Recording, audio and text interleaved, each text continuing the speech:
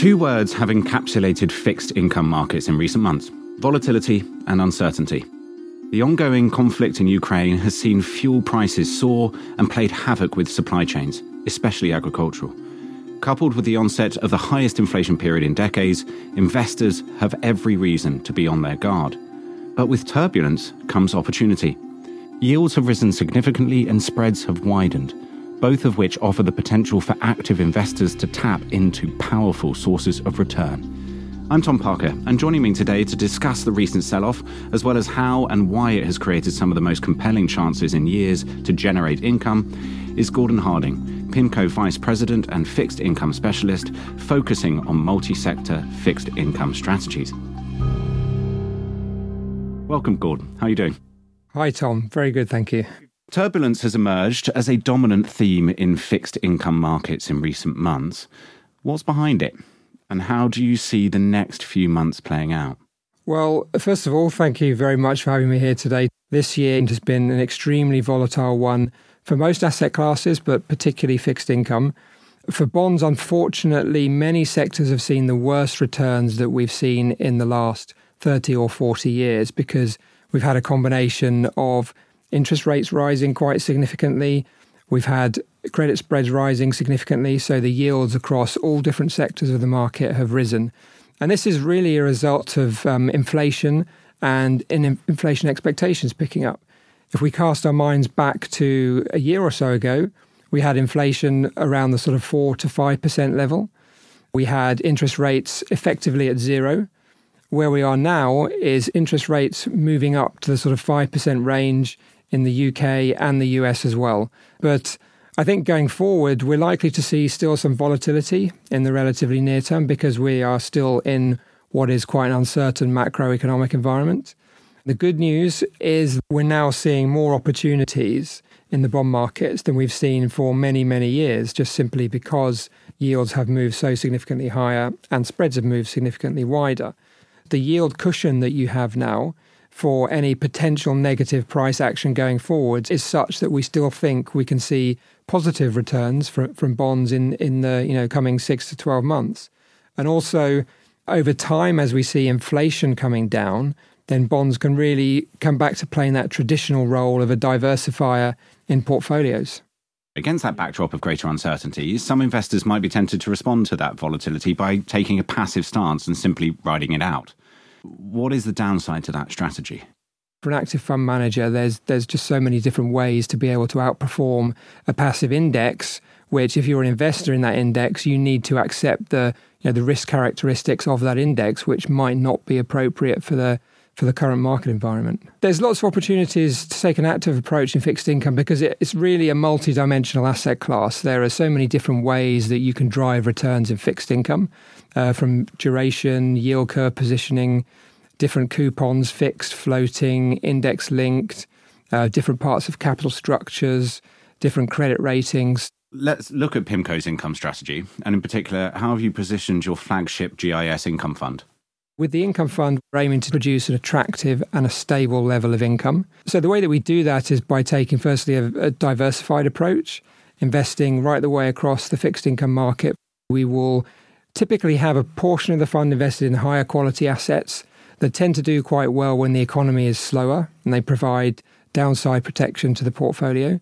And then we have a portion that's invested in higher yielding sectors that provide us with a more attractive level of income. And that balanced approach and that diversification over time should lead to more consistent levels of income and more consistent returns than you would expect from a fund that's positioned in just one or two sectors of the bond market.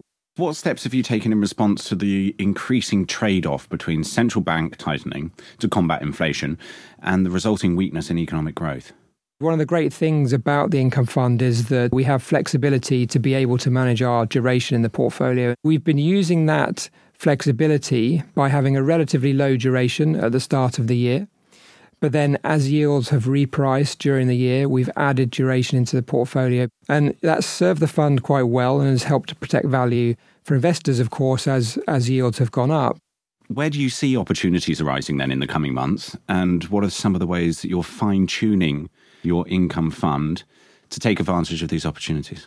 Well, starting yields today are much higher than they've been in a long time. So we think it's relatively straightforward to be able to achieve yields in the 6% or so range without actually having to take a huge amount of duration risk. So we're seeing opportunities across all different sectors of the market.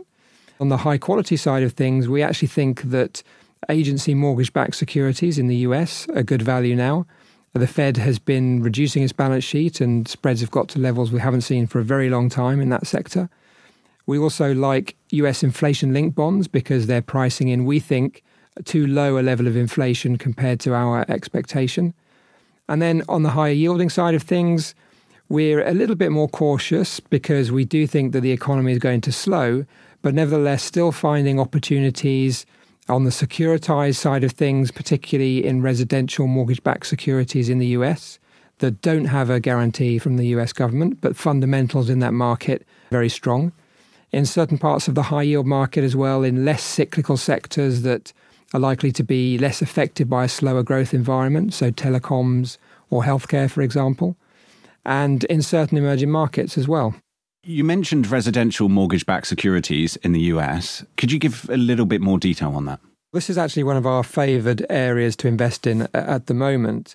These are bonds that are backed by residential loans in the US, but they don't come with a guarantee from the government or agencies of the government, so there is credit risk there.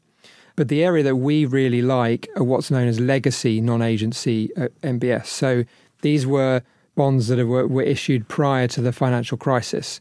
So this means that the homeowners have been paying back their loans for the last 15 years or so. At the same time, we've seen house prices in the US go up quite significantly, at least over the last 10 years. So the mortgage balance is reducing, the house price is going up, equity is improving, and the loan to values are very, very low in these instruments. So that gives us a lot of protection in the event that house prices fall from here. So finally, how do you expect the GIS Income Fund to perform over the coming months, and how can investors find out more about the strategies shaping it?